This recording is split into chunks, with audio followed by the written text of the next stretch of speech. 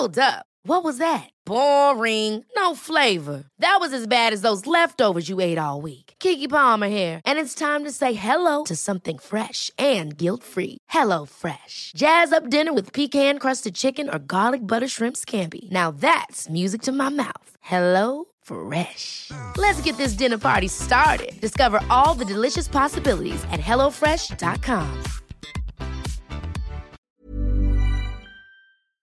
Welcome to Season 2 of Well Far, the weekly running podcast with me, Amy Lane. There's a common misconception when it comes to running. People think that you need to run in order to get fit, but so many of the trainers I've worked with say that it's the other way around. You actually need to get fit and strong to reach your running potential. F45 champion this belief with their no-ego functional full-body workouts, which can support a runner's training regime. As a regular F45 goer at my local studio in Peckham, I'm so happy to partner with these guys. Head to www.f45training.com/wellfar to learn more about F45 and how they can help support your training too. Welcome back to Well Far, everyone. Oh, hasn't it got cold? But that's not going to stop us running, is it? So let's learn about how we can run better today by using our abs. Abs and six packs and core workouts is a subject which I've spoken about a lot over the years because although I do have quite a chiseled midsection, I am quite fortunate because I think it does come down to genetics a little bit, although I have learned how to train my core properly so that it improves my running, which is why I couldn't be more chuffed to be doing today's episode with the amazing Shona Virtue.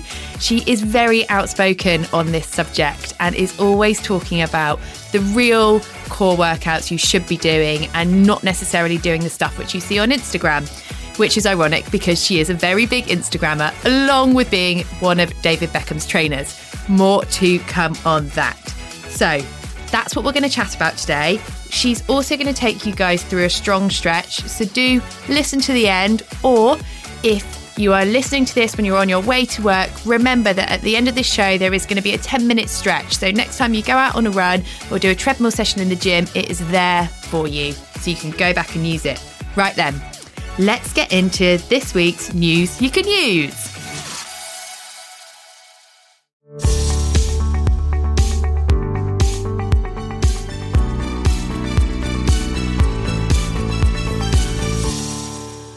In today's News You Can Use, I'm talking about the app which has really helped me finesse my speed work. If you followed me on Instagram over the past year, you'll know how much benefit I got from regular track sessions. Basically, I learned how to run faster in those sessions, which made me faster overall.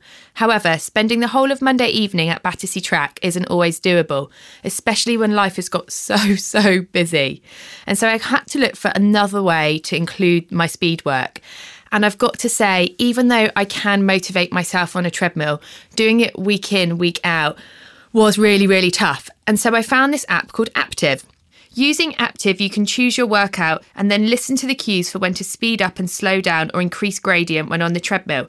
I really rate the 30-minute sessions because you can get them done on a lunchtime.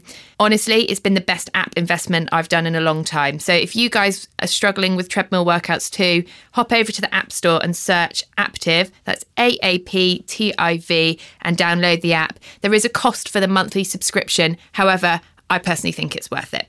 Now we've got the intros and the news you can use out of the way, let's do a quick shout out. This week that's going to Emma Holmes, whose sunny outlook on races is something I think we can all learn from.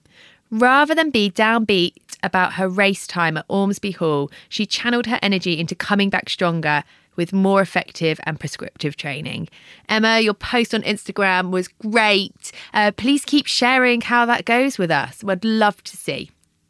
Right then, let's get on with today's show. I am in the studio with the brilliant Shona Virtue. Thank you for having me. Shona, so for years, rippling abs and a steely core has basically been seen as the marker of health. But I know that you don't agree with that and you have some new, more modern thinking on what is the true marker of health. So should we start with, first of all, what is the Virtue method? And secondly, are abs a marker of health? Okay, so let's start with the Virtue Method then. The Virtue Method, so my last name is Virtue. It's a real name. I didn't make it up. A lot of people ask me if it's a stage name. It is not a stage name. So I created it. So my background, to give you a very quick Cliff's Notes on the whole scenario, was that I was a gymnast. I was an elite gymnast. And so I had a lot of strength and a lot of flexibility. I quit gymnastics when I was about 13, 14. It was going in the direction of like, you either go to the Olympics, train for that, or you kind of have a life. And so I chose life. And I went into dance, and dance was absolutely incredible and I absolutely loved it. But I started to lose the strength that I had from gymnastics, and I just had the flexibility. And then to try to heal injuries, at the time it was like big to get into yoga. So I was like, okay, I'll go to yoga and I'll just like try and protect my injuries. And when I did, I exacerbated them. So I kept even pushing for more flexibility and had no strength to support it. So this has been a long, long journey. I've been a personal trainer and a yoga teacher for over 10 years now. Because it is an interesting combination. It's an interesting combination, exactly. So the Virtue Method is essentially the culmination of all my experience as a dancer, gymnast, personal trainer, yoga teacher, whereby I combine and prioritize in equal parts strength and mobility. So a lot of people get confused about what mobility really is, and essentially what mobility is and how it differs from flexibility. Flexibility is your passive range of motion. So it's basically being able to sit on the floor in the splits, but there's no ability to necessarily produce force like that. So mobility is like what your range of motion is in an active way. And so the Virtue Method is about trying to cultivate that as much as possible. So supporting your flexibility with strength, and also supporting your body and the way it moves with enough mobility to facilitate your ability to keep running or to do whatever it is that you like to do, whether it's like Saturday night swing dancing classes or I'm trying to think of random things. But yeah, so it's just, as human beings, our bodies need to be able to move. So a big part of the Virtue Method is essentially making sure that you can move better, more effectively, so that you can continue to do the things that you love to do. And why then does core play such a big part in that method? Because I know it's one of the things that you cite within your plan, or kind of when you're talking about your plan. Okay, so a lot of people, and you must have heard this, think that they sort of point to their six-pack when they say, I need to train my core. And I'm like, okay, that's one aspect. But what core really is, and there's arguments about this within the industry, but it's really anything that stabilizes your spine. Yeah, so that can actually include back muscles. I personally believe that it does include your pelvis and the musculature around the pelvis. So this is why I include glute training within the core training. And some people do, some people don't. There's sort of two schools of thought there. The reason that your core training is so important is because, it essentially stabilizes us. It stabilizes our movement, our trunk, right? Our spine allows us to move. The way that it is shaped is so brilliant and beautiful, but without any stability, we're just going to injure ourselves. Other things that the core does is like helps us fart and poo and cough, and like those are all like pretty important things. So I don't know about you, I love taking a shit. So it's like I want to be able to do that well and without problems as I get older. It's holding our organs in place. And like I said, it's holding our spine in place so that we have less potential for injury, so that we can rotate, bend, extend, all of those wonderful things that we need to be able to do as human beings. So does the word abs kind of like wind you up then? Or like when people are like abs workout? I mean, it's so funny. I go through phases, honestly, because one of the things that I get frustrated about is, yes, there's been such a push towards like having a six-pack and that sort of thing. I get it. I totally get it. I love that. Like, who doesn't love looking at a badass man or woman with a six-pack? I love your six-pack. So I'm like, I don't think we should be necessarily shaming the concept of aspiring to have one. But the notion of ab training is awesome. I love training abs. It's really important to understand the difference, like the difference between just training your rectus abdominis. And should we just have a little breakdown of like the anatomy? Yes, let's do that. Quick one. Essentially, if we imagine the deepest layer, and this is a layer that often gets neglected. This is your transverse abdominis, okay? So it's your deep kind of corset layer. Right. Now, this is the part that, like I said, pooing, coughing, all of that sort of stuff, laughing is facilitated there. Okay, so it's really super underneath. There's no way for us to kind of point to it because it's underneath everything, right? But I keep, what I keep doing is like wrapping my stomach. I keep kind of like stroking my stomach. But transverse means like it's going across. So that's what we need to consider in terms of the direction of the fibers. Anyway, you don't really need to know that. But then the next layer is your internal obliques, okay? And what's really interesting about them is that they also help to pull the rib cage down, okay? So if we think about breathing, how much obviously, like that's where our lungs are within our rib cage. So it helps to also facilitate breathing. If we have overextended ribs, particularly when we run or in any position, then it's very hard for our diaphragm, which is this beautiful kind of umbrella-shaped muscle, to actually work properly. So the internal obliques help to pull the rib cage down. Then you've got your external obliques, which I feel like they're the muscles that like Pink made really hot in the 2000s. I mean, I know we're still in the 2000s, but the early what do people call them? The noughties. Noughties. The noughties, exactly. Do you remember she just was so badass and she had these like massive obliques that stuck out on the side and she'd wear those low-waisted pants. And anyway, not pants. What do you say? She was Trousers. so your girl crush, wasn't she? One of. I feel like, yeah. But also who else? Like TLC had them. You know, I love, like they made obliques, external obliques sexy and famous. So I love them for that as well. And then your rectus abdominis is the top layer. And that's the six-pack layer. That's the one that everyone sort of thinks about when they think, I want abs or I want core. Something that's really important as well, just to note here, is that when people are like, my upper abs are fine, I just need like I need to work my lower abs. I'm like, well, that's still the same muscle. So your rectus is like one muscle. Activating lower fibers is where it can get a little bit harder. But please note that just by training your lower abs does not mean that you're going to get rid of belly fat. That's important to remember. It's not about, you could do thousands and thousands and thousands of crunches a day and you would have a great rectus abdominis, but it doesn't necessarily you'd have a functional core. And this is because it's so much more complex than that. So, for instance, yes, I had the visible layer of abs years What do you mean ago. had? No, well, I You've still do. got it, mate. But I think it's potentially genetics in my family. Like, my nan still has abs at 76. My mum still has abs. My sister doesn't, but she takes after my dad's side. But actually, I had the top layer of visible abs, which you're talking about, but not the lower core strength. Yes. Okay. And so you can have some muscle, but if you don't have the right muscle, it still doesn't really do much for your body. Totally. So exactly. And I think one of the things to note is that, yes, we have made it this pinnacle of health, or this sort of, it's sort of the ambassador, if we think. And it shouldn't be necessarily just that. So the shape of your abs can also affect how visible they will be as well. And that's something really important to remember as well. If you're one of those people that's like, but I just want to have them, and I totally get it. Sometimes it can be a question of trying to build and hypertrophy your that rectus abdominis, if we're talking pure aesthetics here. And we want to stay away from that. Just right for now, like this is not a podcast about the aesthetics of getting abs, but just little side note, if that's something that you want to do, you need to hypertrophy the actual rectus abdominis. And that is a scary word for a lot of women. Like women are like, wait, what? Like I need to grow? I don't want to grow. I want to shrink. But I hope that makes sense. Little side note. No, that does make sense. So I obviously found that when I started to do more core work that my form just improved across life, right? So I walked better and I ran better and all of these things because, like you said, like I had a better midsection.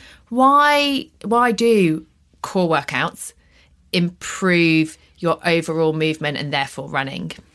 Okay, well, like I said, to facilitate movement, we also need stability as much as we need movability or flexibility. So with the shape of the spine, I mean, if you think about your midsection, there's a lot of, you've got your organs, but you've also got a lot of like it's kind of squishy, right? So that means we don't, everything there is being supported by muscle. Yeah, it's not like it's being supported by the structure of bone, particularly between your pelvis and your rib cage, right? So if you didn't have good awareness of your core and good neurological connection to that muscle tissue, then essentially you have this whole section in your body that's like just soft. So you need to support it, yeah? And so that's how it then supports your movement. You cannot have movability without some stability as well. So as a trainer, would you always say that when you start any kind of like new journey, whether it is running or something else, that core is a fundamental part of that? I would say that, particularly because these days, I mean, I just think core awareness and anatomy should be something that's taught in school. The key things that I find that I'm commonly coming back to is like glute strength, core strength. And that's why I created the Virtue Method, because it's really about activating glutes, activating core, and not just activating, but becoming aware of that musculature. You said two things there. So first of all, becoming aware of your muscles. Mm-hmm. Yes. Talk to me a little bit more about that. Well, so one of the things that I commonly say is if you spend all day sitting on your butt, you cannot expect it to just switch on when you decide to go for a run or when you decide you're going to lift weights. You need to kind of put your mind into that muscle prior to training it. And one of the important parts of a warm-up essentially shouldn't just be to kind of like get blood flow through the body, but it's also to prime your nervous system in a way that's going to help you, but also to activate tissue. So wake it up to kind of go, okay, what do I need for this run? For example, I need my glutes to be active. I need my hamstrings to be active. I need my core to be active. So you need to spend time. If you spent 9 hours of your day sat behind a desk, you need to spend like at least a bit of time sitting there going, okay, my glutes, okay, switch them on, core, my core, yep, cool, what's that? And there are various exercises that you can do to make that happen.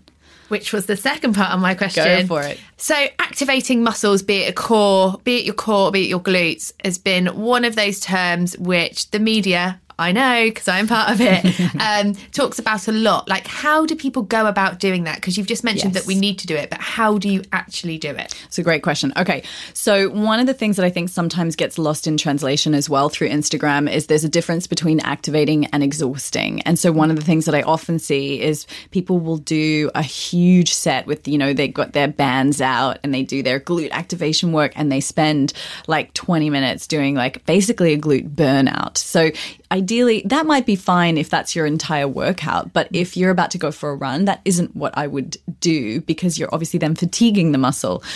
So it really doesn't take even just 1 to 2 sets of certain exercises will support it. So just to give you some, so you have a bit of a takeaway here, is a single leg glute bridge is really beneficial because that movement in and of itself, and by the way, you can Google that term, single leg glute bridge. I'm sure it's probably on your wall. It's definitely on mine too. I was going to say, you must have that on your Instagram. So absolutely. We will pop that in the show notes, guys. Amazing. That link. Yes. So single leg glute bridge is very similar to some of the shapes that you make when you run, essentially, because you're activating your glute to lift your hip off the floor. You also have to stabilize your core to stop your spine from just like kind of bending throughout that movement and to hold your pelvis in position.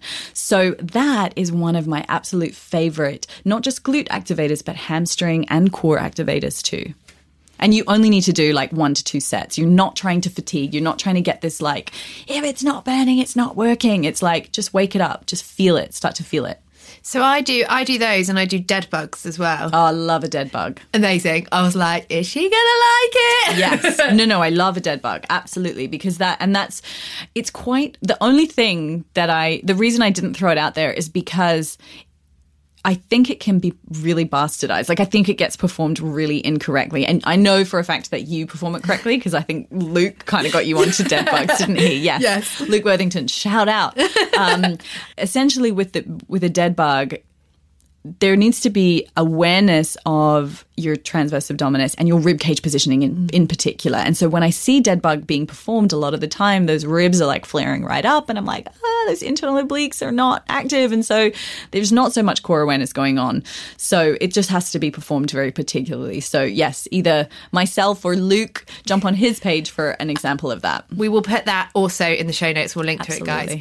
Because I actually, when you've just said about forming them, I do like, when I'm not aware, in my warm-ups. So sometimes if I've come running into the gym from my desk, I know that I've got 60 minutes to do a workout, so I might be jumping on a treadmill. I still always do my warm-up, but if I don't really, really focus on what I'm doing, I can get through a couple of reps, and then I suddenly realise that actually my body isn't at like 90. My knee is actually somewhere towards my nose, and I've got my phone still in my hand because I'm Instagram storing what I'm doing. Totally. And then actually it's kind of a bit pointless.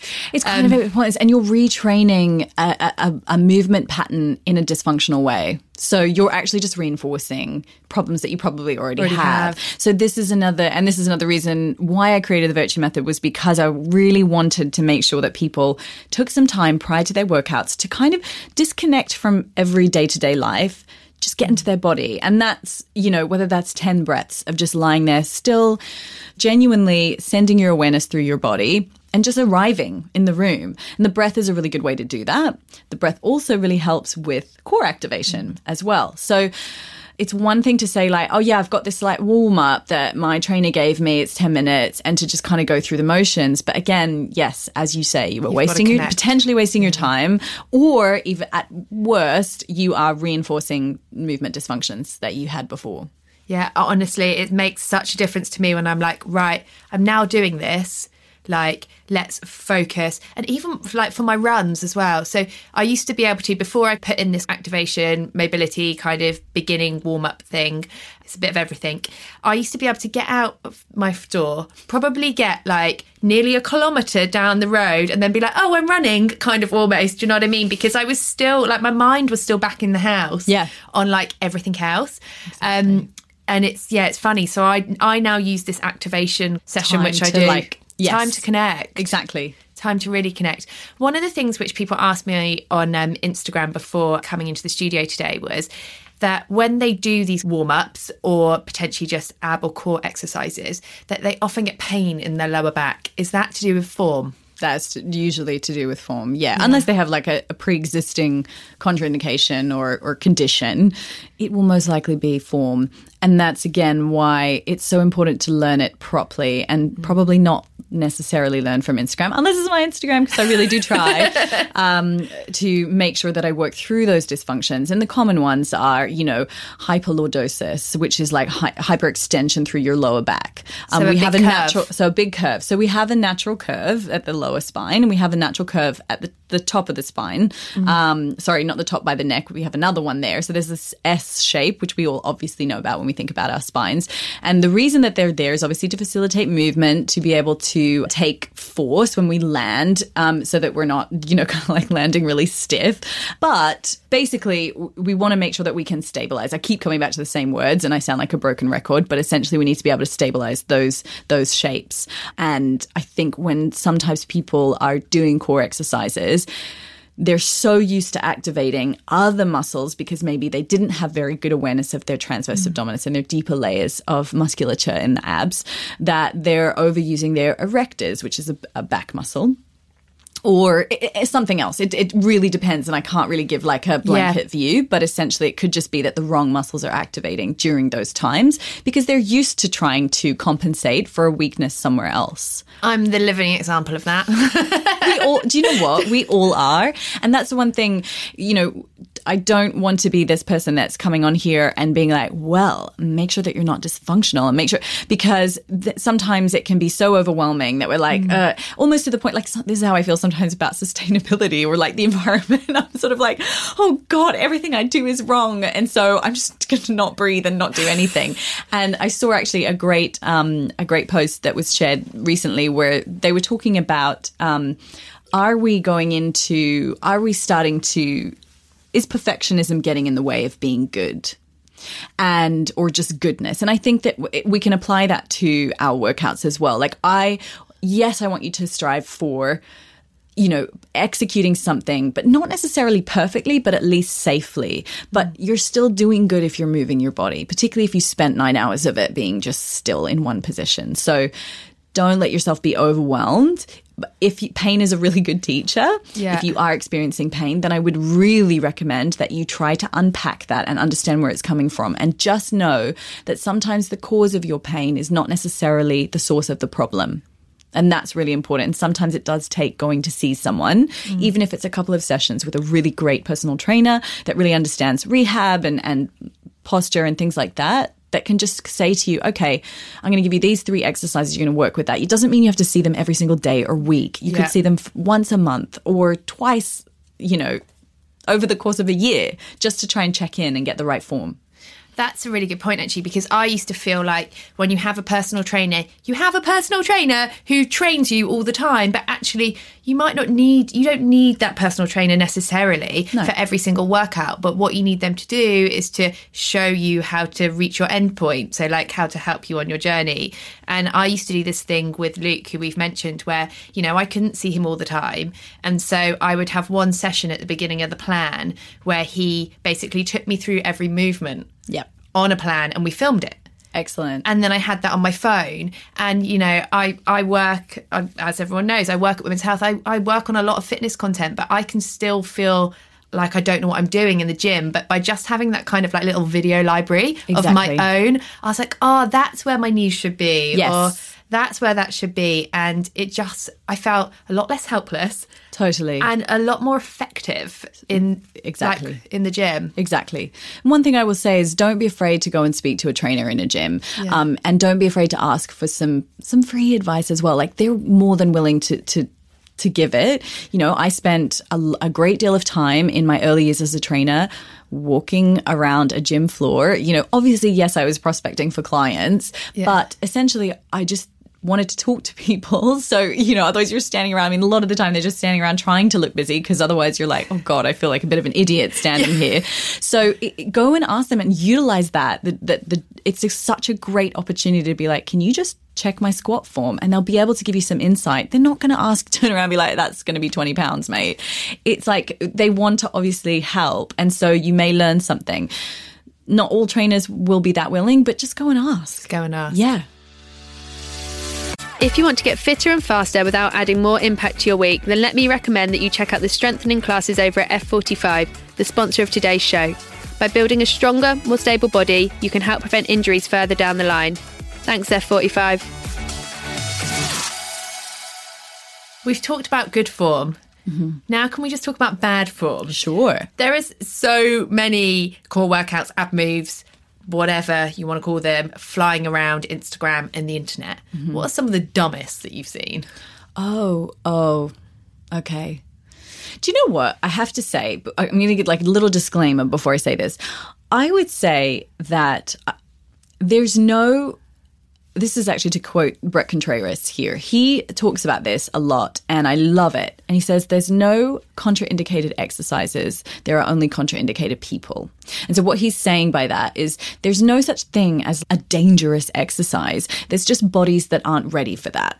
Yeah, because ultimately, I mean, obviously there is, like, if you were to, like, I don't know, like, hang off a TRX upside down, like, maybe that's probably potentially a little bit, I mean, why would you do that? But again, if your body is prepared for that and you can do it, if you're a stunty and you need to be able to do something like that, stunt performer, by the way, as stunty, then, you know, that might be something that you need to do. So again, it comes down to the body and the body's needs. Specificity is a principle in strength training, but it should be a principle that we all understand is like, what are you training for?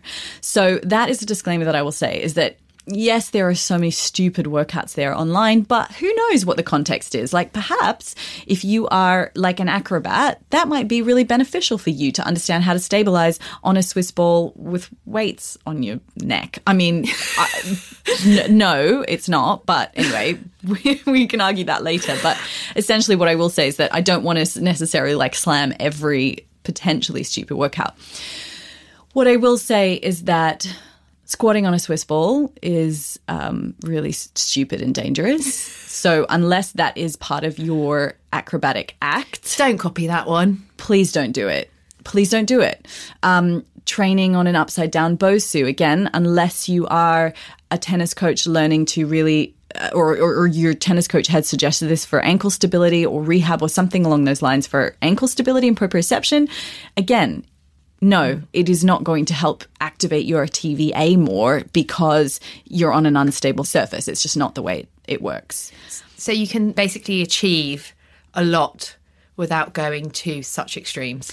Exactly. Oh, can I also just yes, while we're here, those ridiculous mountain climbers from the wall are so stupid because, by the way, once you start putting your feet up a wall. I don't know if you've ever seen a mountain climber is how do we explain this? You're in a plank position or a high push-up position and you run your knees one side to the other. So you'll lift one knee. Are you about to direct? I can refer back to a post of mine in 2016. Amazing. Before I found out how to properly build a body for life. Okay. And it was not upside down against a gym wall. Right, exactly. So these upside down mountain climbers, Google it so that you can see. But basically, it's not really training your TVA because once you change the angle of your spine in that way, you're not really putting a lot of load there. The load ends up in your shoulders and your wrists. And a lot of people that perform these don't have the mobility required for that kind of position. So they're really just aggravating two joints that aren't really prepped for that kind of thing. And you're not even doing an effective core thing. You're not activating abs really that much. It's just really quite a pointless exercise and it's more dangerous than it is beneficial. So please stop that. Please stop now. Stop now. You guys, you need to listen into that one. Just Shona has spoken. Please stop. But what I love about that is you've basically just said, understand why you're doing the exercise. Exactly. And know what benefit you want to get. Yes. Exactly. If your life is going to be made better by running upside down on a wall, fine, but your body probably isn't gonna be, kind of thing. Exactly, you know what I mean? exactly. Unless that's your Saturday night party trick, then you don't need it. You might probably not really need to do it. So we've spoken about the muscles, what not to do. We've also spoken about how to activate your core. Should we quickly move on to if a runner came to you? What core movements that you would get them to do within workouts? So essentially, it depends on the person and where I saw their weaknesses. So for some people, I'd be like, wow, you're really pronating through your feet. You're really your arches are really collapsing. So we might spend a lot of time actually taking their shoes off and working through feet movements. Hey, it's Danny Pellegrino from Everything Iconic. Ready to upgrade your style game without blowing your budget? Check out Quince. They've got all the good stuff, shirts and polos, activewear, and fine leather goods, all at 50 to 80% less than other high-end brands. And the best part? They're all about safe, ethical, and responsible manufacturing. Get that luxury vibe without the luxury price tag. Hit up quince.com/upgrade for free shipping and 365-day returns on your next order. That's quince.com/upgrade. Hold up. What was that? Boring. No flavor. That was as bad as those leftovers you ate all week. Keke Palmer here, and it's time to say hello to something fresh and guilt-free. Hello Fresh. Jazz up dinner with pecan-crusted chicken or garlic butter shrimp scampi. Now that's music to my mouth. Hello Fresh. Let's get this dinner party started. Discover all the delicious possibilities at hellofresh.com. Stability. They might be complaining about knee issues. So I'd be like, all right, well, how active are your hamstrings and your inner thighs, your adductors? How active are your glutes, or how well do they activate when you're running? And also not just when you're running, when you're getting in and out of a chair. So it really depends on the body. So I can't just say that here are the exercises that I will do, but these are the things that I will normally check on. Is okay, is there pain anywhere? Okay, there's pain maybe in the hip. So let's look at why that pain is there, what we need to do to correct it. What's your range of motion at these joints? How much movement do you have at them? Because ultimately, one thing we also all need to kind of take into consideration is you're in between your joints, you have what's called synovial fluid, and that's a really important fluid for the joints. It helps to get nutrients to the joint. Also, we want to get toxins out of the joints as well. So what actually facilitates that fluid there is movement. So if your movement at a joint is compromised, the synovial fluid is also going to be compromised, right? So the health of that joint is compromised. And so, to be honest, whoever the person is that comes to me, I'm looking at two things. I'm looking at how well their musculature supports their structure. And then I'm also looking at how much range they have versus how much range they really should have for that particular joint. And then you work out strength exercises. And then we'll work out strength. And then exactly, because I'm not going to load up a movement that they're not capable of doing very well. ideally. And that's personal training. That's very specific to the person. We don't all have that luxury. So that's why I created the method, because I was like, right, we need to then still make sure we're doing mobility as well as weighted stuff.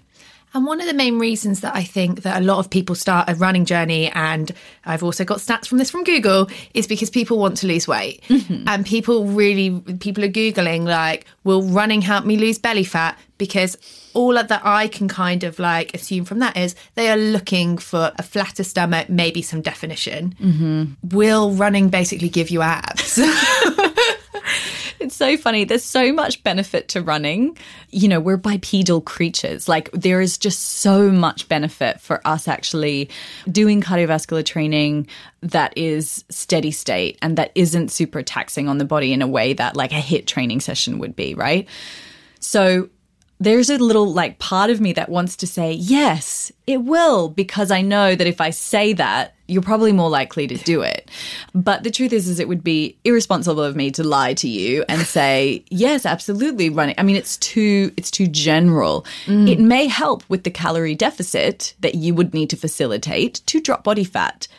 Whether it comes off your belly or comes off your butt, I can't say, because every single body is different and body fat accumulates and disappears at different rates and at different places for different people. So again, it's really difficult to say and to just kind of like, drop in like, sure, or no, absolutely not. It's really not a black or white answer.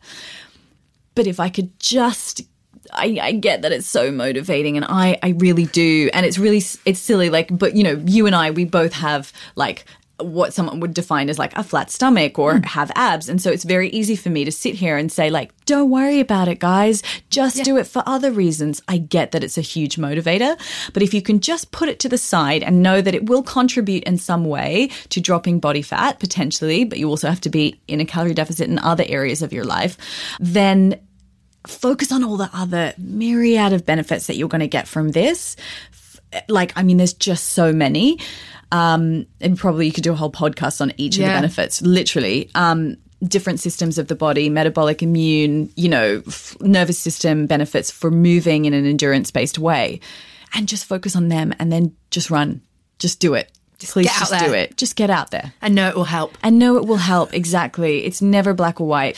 And just know that that's the answer for all of them. Yeah. So like if anyone gets out there on the gram or anywhere and tries to say to you, this will help you lose belly fat, please just know that there's no way that they can honestly say that. There's not a black or white answer. So just anywhere you've seen that on the internet, there's in fact one of the most clicked things, definitely, is anything that says belly fat on the internet. Yeah. Literally, you will click on it. Well, that's the thing, isn't it? It's like losing fat doesn't happen in isolation. So you have to get all your ducks in a row, right? Exactly. One caveat that I will say is that there was research that came out that showed that spot reduction can happen in the legs if you're training, like it does happen if you're training the legs a lot, but it's not every circle. Like there's no way that we can ever say definitely, but we can't say definitely not as well now with spot reduction. In certain body parts, it does actually work. help. Yes, exactly. But for belly, no.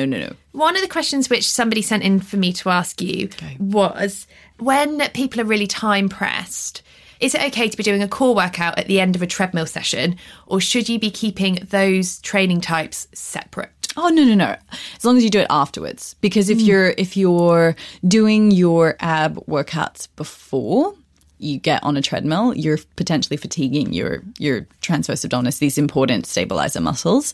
And that's when you wobble around. And that's when you wobble around. And you won't realize. Yeah. And then you'll it's not like you're just going to be like, no, exactly. You're going to fall into a heap. I mean, you might if it was like the night after something, but it's like, it's basically you want to keep that afterwards. And that's absolutely, totally 100% fine. So activate, run.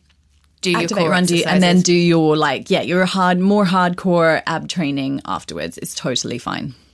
And another question that I had for you from the IG community was, as a trainer, what would you say to somebody who says, I've been doing all of these things, I haven't seen any results, I want to give up? That's a really good question. So it depends on the person, because when I work with someone one-on-one, I try to know all their secrets. early on. And so then I sort of manipulate them and guilt them into, no, I don't. But it depends on the personality. But what I will say is that, and this is why I keep trying to change the narrative online, everywhere, in the media, is like, let's stop looking for these sort of like 12 weeks too. This is why I do not do transformation pictures around weight loss or anything like that with my program, because fitness is not a destination. And I know it's really cheesy and we've all heard it before, but it's true. You're doing this for life, guys. What happens at week 13? A massive binge? Ibiza, and, you lose it all? No, you're in this for life, guys. And by the way, exercise is something we made up. We made it up. We made it up to compensate, essentially. If we're not an athlete, we made it up to compensate for the lack of movement we now do. Okay, so it's like... Isn't that so interesting? Right. That it basically all happened because of the fact that we all are like, our careers changed and our jobs changed. Society and changed. People became sedentary. Yeah. And we got fat. And we got fat and we sit in chairs and we got sick. Not even just fat, but we actually got sick. Yeah. And so that's the thing, is your body needs movement. So there is... I get you want results. I really do. And just trust me that every day that you spend moving your body in a healthy direction is a fucking result. Like see that as a result. Yes, measure your success differently now, please. And I'm sorry for swearing so much, but it's like that question really triggered me, but in a really good way, because I get it. I do get it. And it does feel like that for a long time. But it's like, if we can change the narrative, and by the way, it's not just consumers of fitness content that need to change the narrative. As trainers, as influencers, we all need to get out there and stop saying like, I'm doing it for this, wedding or whatever it might be, or I'm trying to go on a cut, or it's like, no, we're doing this because we're in it for life, and we're doing this because I don't want osteoporosis. I don't want to have, a dysfunctional immune system when I'm older, or now even. And also, isn't it funny with quick fixes? Because like the thing is, if you want to lose weight, you can just have a big poo, right? Like you weigh yourself, you have a big poo, you go off the scales, you've lost weight. But our weight fluctuates daily. Yeah. It really does. So it's, and also women, we have to remember, we have to respect the menses, and the menses will change. We have more weight fluctuations than men, just naturally based on our cycle. And so that's something worth paying attention to as well, because if you're basing your motivation on the scales or on your reflection even, you're at the mercy of something that is in constant fluctuation. So therefore, your motivation will be in constant flux. And that's what we want to avoid, because that's that kind of like binge and restrict cycle, or the kind of like on the wagon, off the fitness wagon cycle, which we've all probably had at some point in our lives. Talk to me about training David Beckham. Is she going to do this? We're talking about core workouts. He obviously has a very strong core from the looks of it. What core? Now, see, hang on. I'm going to ask you a question back. Yeah. What does that mean to you? Like when you say from the looks of it? Well, exactly. So I've just kind of shot myself in the foot there because people... I totally have done that. Okay. No, but I like it because this is good. Let's unpack this, because essentially we look at bodies and we think that we can determine how functional or not functional they are, and we just can't. A six-pack does not denote health, right? We know. It also does not denote that they have a functioning core.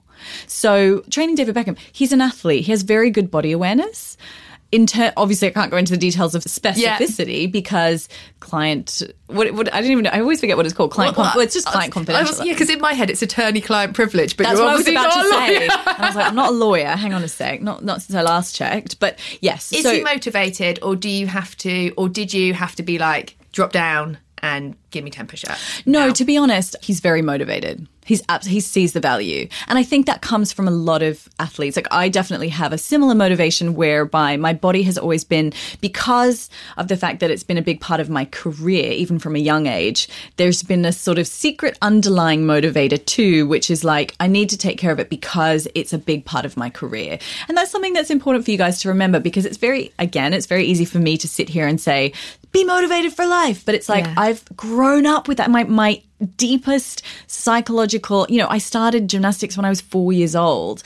So I rolled in a thing called Jumping Jelly Babies, and then they took me out of that and put me into an elite program. So it was very much something that's been a deep part of my life. So you have to remember that when you're looking at Instagram. If you feel kind of like deflated, like, holy shit, mate, that woman is always motivated. Yes, I am. Because it's always been part of your always life. been part of my life. So when we look at athletes, when we look at certain people, we have to remember that and not be disheartened, but we can still try to emulate their behavior and find value in the same way that they do. So I would say for any athletes that I've ever trained, be it David, be it other people, they have a similar intrinsic motivation that comes from, and it's very consistent and it's very calm, and it's because they really value and respect their body.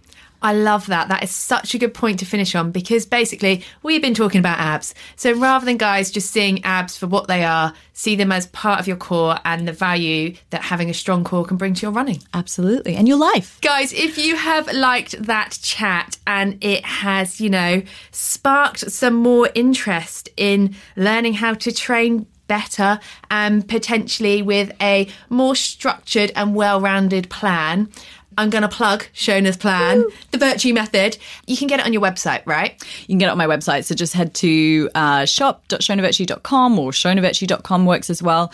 And I've got a mobility program coming out, actually, which is, again, it's funny. It's a 12-week mobility program, because one of the things that sells best is when we say it's 12 weeks or it's 6 weeks or it's 8 weeks, because that's how our mind works. But just know that it's a program that you can come back to forever, really. And that's the same for the Virtue Method weighted program. So this is mobility. So it's not yoga. There are yoga postures within it, but it is not a yoga program. And the reason I wanted to move away from that was because we have to remember that yoga is, for many types of different bodies, can be an extreme sport too. Because if you spend 9 hours a day at a desk, when you go and do yoga and make these weird pretzel shapes, it's quite a lot on the body. So the mobility program is about prepping and taking care of your joints. And how many days a week is it?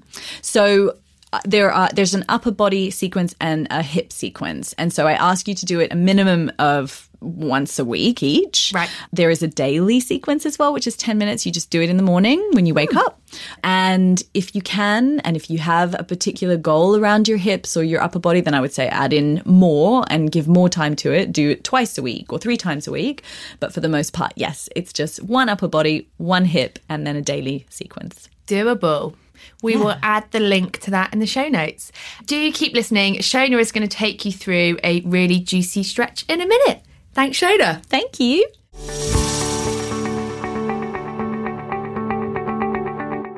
So welcome to the practice.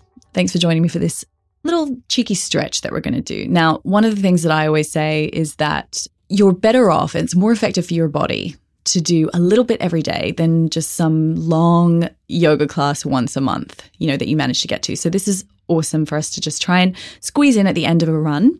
But you can also use it as a bit of a prep as well. So we're going to try to hit both things. The focus is on your hips and your ankles. These are areas that really can get neglected, particularly the ankles and the feet. So what I'm going to get you to do is you're going to take your shoes and your socks off. So we get nice proprioception through the feet as well. Now, you can do this anywhere. I'm sorry if you're doing this outside and you happen to be lying in wet, mushy grass. Maybe it's best to wait till you get home to do this one. You don't even really need a mat, but it does make things a little bit softer as well. So we're actually going to start lying down on our backs. So come to lie down on your back and get nice and comfy. And I'd like you to lie in a position in yoga called Shavasana, which sounds really romantic and kind of exotic, but it actually just means corpse pose. So I want you to lie there like a corpse, which I'm sure isn't going to be too difficult, particularly not after a run. So extend your legs out straight. Your arms are by your side, palms face up at the ceiling or sky if you're lucky to be outside. Close your eyes and just tune into the breath. So part of a cool down especially is that we want to really calm the nervous system. And the way to calm the nervous system is to actually slow down the rate of our breathing. So we're going to take a deep breath in through the nose. Hold it at the top, nice light pause. And then open your mouth, exhale. Let the breath release and keep breathing out. Even when you think you haven't finished the breath fully, get all that carbon dioxide out.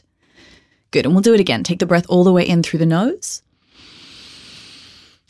Hold it when you get to the top. Now keep holding it here. Feel that expansiveness. Take an extra sip of breath in. Really spread the lower ribs. Take the breath right down into the base of the rib cage. And then open the mouth, exhale. Let the breath release and keep breathing out, breathing out, breathing out. Notice how it relaxes you. Your body melts down into the floor even more. Your jaw relaxes, face relaxes. We'll take one more. So take the breath all the way in through the nose. When you get to the top of the breath, hold it. Keep holding it. Feel the lightness, the energy. We're stimulating the sympathetic nervous system when we breathe in. So that's the part of that's your fight or flight modes. Keep holding, keep holding. Take an extra sip of breath, in fact. And then we're going to release it this time with the mouth closed. So just out of the nose, exhale. Feel your body melt down. And this is stimulating your parasympathetic nervous system, the nervous system that's in charge of rest, digestion, repair, Netflix and chill vibes, basically. Okay, so allow your body to relax. Now from here, I'm going to get you to interlace your fingers and extend your arms up above your head, stretching your feet, your legs, your whole body, kind of like you're just stretching in bed. So really lengthen up, lengthen the body in two. Take a deep breath in as you do, stretching your spine, lengthening. And then hug your knees into your chest as you exhale, squeezing the knees all the way in. And keep squeezing in here. Good. Nice tight squeeze. Keep your head on the floor. Some of you may have lifted your head there. And just start to rock from side to side, massaging out through the lower back here. And then we'll come back to center, stillness. Keep hold of the right leg. Let the left leg extend all the way down to the floor. Okay. So from here, what I'd like you to do, this pose is called Pavanmuktasana, another very exotic, romantic sounding word, but it really means wind removing pose. Okay, so this is not a word, but it's going to deflatulate you, which is wonderful. Okay, just make sure no one else is around, or if they are around, it's great that you have that kind of relationship. So you want to compress. What's happening here is you're compressing your ascending colon.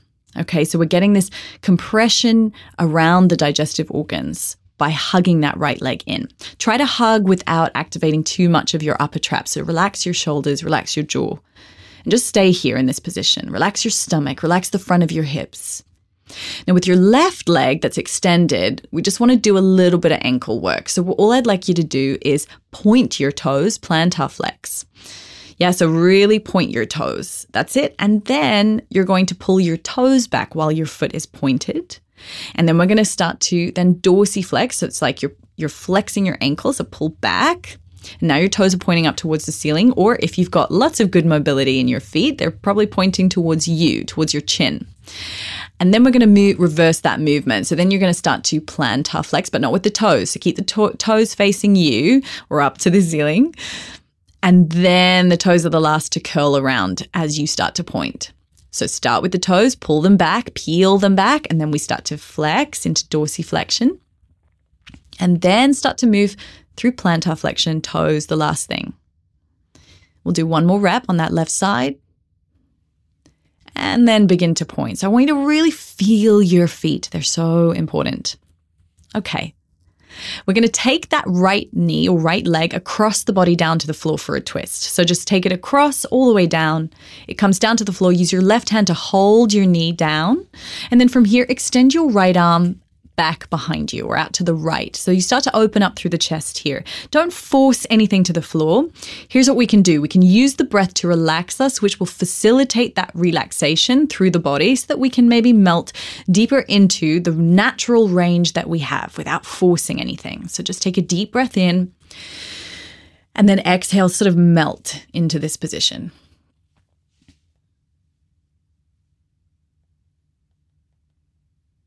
And then come back to center. Bring it back in, hug the knee into the chest, and release it all the way down to the floor.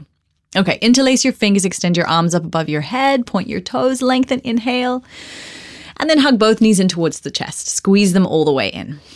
Okay, keep hugging the left knee in this time, and the right leg extends down to the floor. So we're hugging that left knee in towards our armpit a little bit here, so we get this compression for our descending colon. Keep the shoulders relaxed, the jaw relaxed. Now let's work through our plantar and dorsiflexion on the right side. So point your foot all the way through down to your toes. And then from here, reverse the movement starting at the toes. Start to pull the toes back and then move through the ankle into dorsiflexion. And then reverse it, start to point, really trying to isolate the different parts of the foot. And then peel back, dorsiflexion. Good. And then back into plantar flexion, point the toe. and then peel it back. Just gaining that awareness of your feet. We'll take the leg across the body all the way down to the floor, coming into the twist. Your left arm is going to extend back behind you as your right hand comes to the outside of the left knee to just hold you into this twist. Take a deep breath in. And release a full breath out. Okay, perfect. Let's come back to center. Release the leg down, interlace your fingers, both legs out straight, stretch up, lengthen, inhale, and then hug both knees in towards your chest. Nice tight squeeze here. We're going to rock up and down the spine now. So rocking up and down until you get enough momentum to rock all the way up, come into an all fours position onto your hands and knees. And I'd like you to just spread your fingers nice and wide here and grip into the fingertips so we're not dumping a whole lot of weight into our wrists, into our tiny wrists, which might not really be ready for that kind of weight. And then I'd like you to make sure that your knees are hip distance apart as well. Hands are shoulder distance apart. Okay, from here, lubricating the spine a little bit here. So I want you to take a deep breath in where you are. And then as you exhale, pull your ribs in, start to draw the belly button in towards the spine, and then round your spine, pushing the floor away and dropping your head down. So we're in this nice arched back. That's it. And then from there, you're going to inhale and reverse that movement. So drop the belly button down, lift up through the head and the hips, maybe a very slight arch through the back. We don't need to go into an aggressive back bend, but just starting to lift the head, gaze up towards the ceiling or sky. And then exhale, round the spine. So starting to feel the spine round as much as possible, flex. And then we'll go into extension. Inhale, drop the belly, lift the head and the hips, heart opens, shoulders pull back. And then exhale, rounding the spine. You'll notice that I'm using the breath in synchronization with the movement. Yeah, so that takes us into a bit of a moving meditation. Again, inhale, open up through the chest, arching through the back, look up towards the ceiling. And then exhale, round the spine, pushing the floor away. Perfect. Come back into a neutral spine here. Okay, from here, we're going to take some hip circles. So what I mean by that is you're going to, from this all fours position, kick your right leg back so that it's straight behind you. Okay, so just kick it out, foot comes off the floor. Now, what I want you to pay attention to is, did you let your stomach start to sag? Did your lower back start to bend?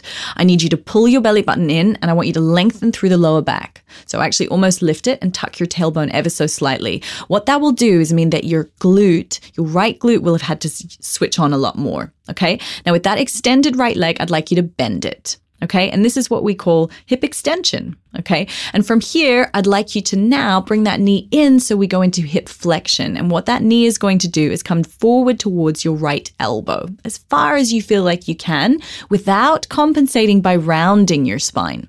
So I want a very neutral spine. Imagine you've got your favorite drink resting on your back. So we're going to go back into hip extension. Don't let your spine move.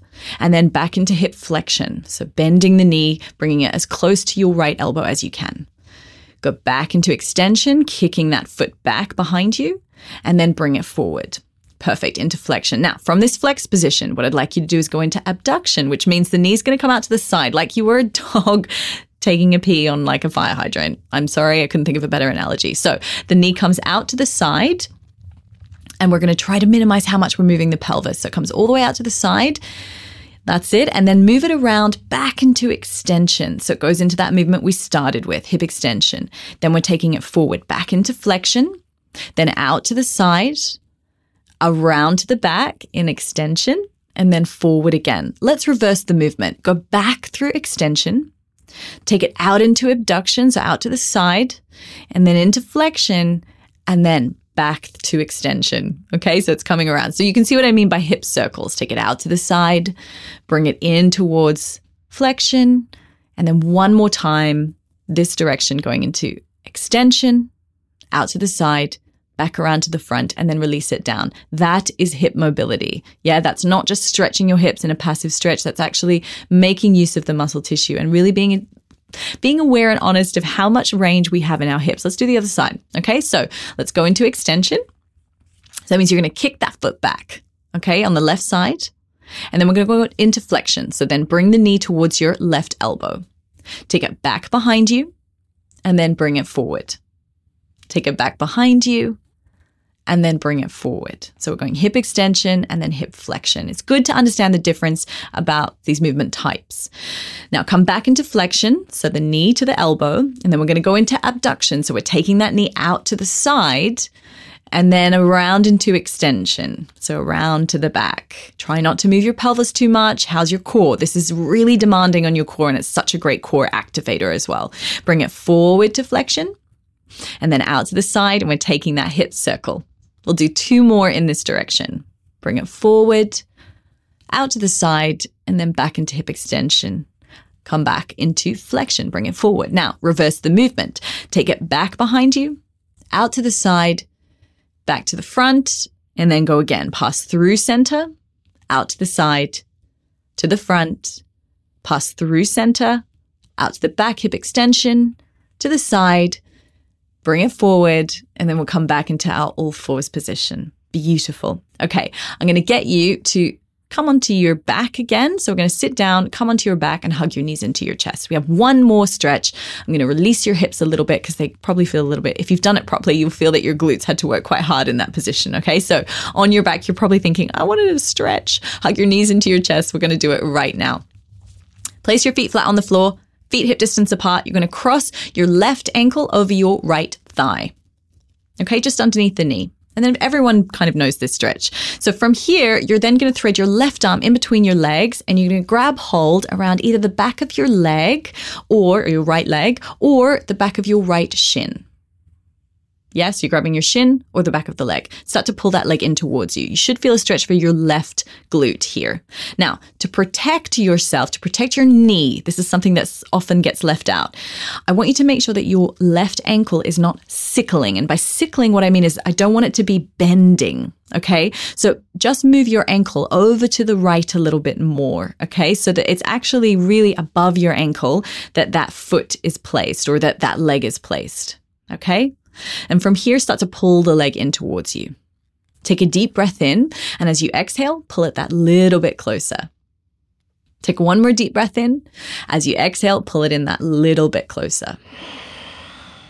So we're going deeper into the stretches as we breathe out, because when we breathe out, that's when our body naturally relaxes. Let's do it one more time. So inhale, don't aggressively pull in while you're inhaling. It's only when we exhale that maybe we start to increase the stretch ever so slightly. Okay. And then from there, release. Release everything. I want you to go back into that sort of corpse pose position. Interlace your fingers, extend your arms up above your head. Inhale, stretch, lengthen everything. And then exhale, hug your knees into your chest. Squeeze them in. Place the feet flat onto the floor, hip distance apart, and cross the right ankle or just above the ankle over the left thigh. That's it. So we want no sickling through the foot. Okay, your right arm is going to thread in between the legs. Your left arm comes around the outside, and you're grabbing hold either at the back of your left thigh or you're grabbing the left shin. And start to pull the leg in. Okay, so find your stretch range. Take a deep breath in, and as you exhale, start to pull in a little bit closer. Notice if you're taking tension anywhere else, like is your jaw clenching? Try to relax that. Your neck, relax. Eyes, relax. Take a deep breath in. Exhale, pull it in a little bit closer. Inhale. And exhale, pull it in a little bit closer. Beautiful. From there, release the legs all the way out. Come to interlace your fingers. Extend your arms up above your head. Stretch up. Big, nice inhale in. Exhale, hug the knees into the chest. Squeeze them in. And then from there, rock up to a seated position, and you are well and truly done. Well done, everyone. Thank you for joining me through that stretch and activation. Now go hydrate. Okay, guys, you've heard this a million times, but please, please, please do rate, review, and subscribe to this show if you liked it. It really does help other runners in need of some help find the show and join our community too. Don't forget to use #WellFar on all your IG posts because I love seeing them, especially when I can't be bothered to run. It gives me that motivation I need. Before I go, I just want to say a final shout out to F45 for supporting my mission of helping you guys get well fit so you can run well far. I genuinely couldn't have done this season without them. Head to f45training.com/wellfar to join a global fitness community like no other.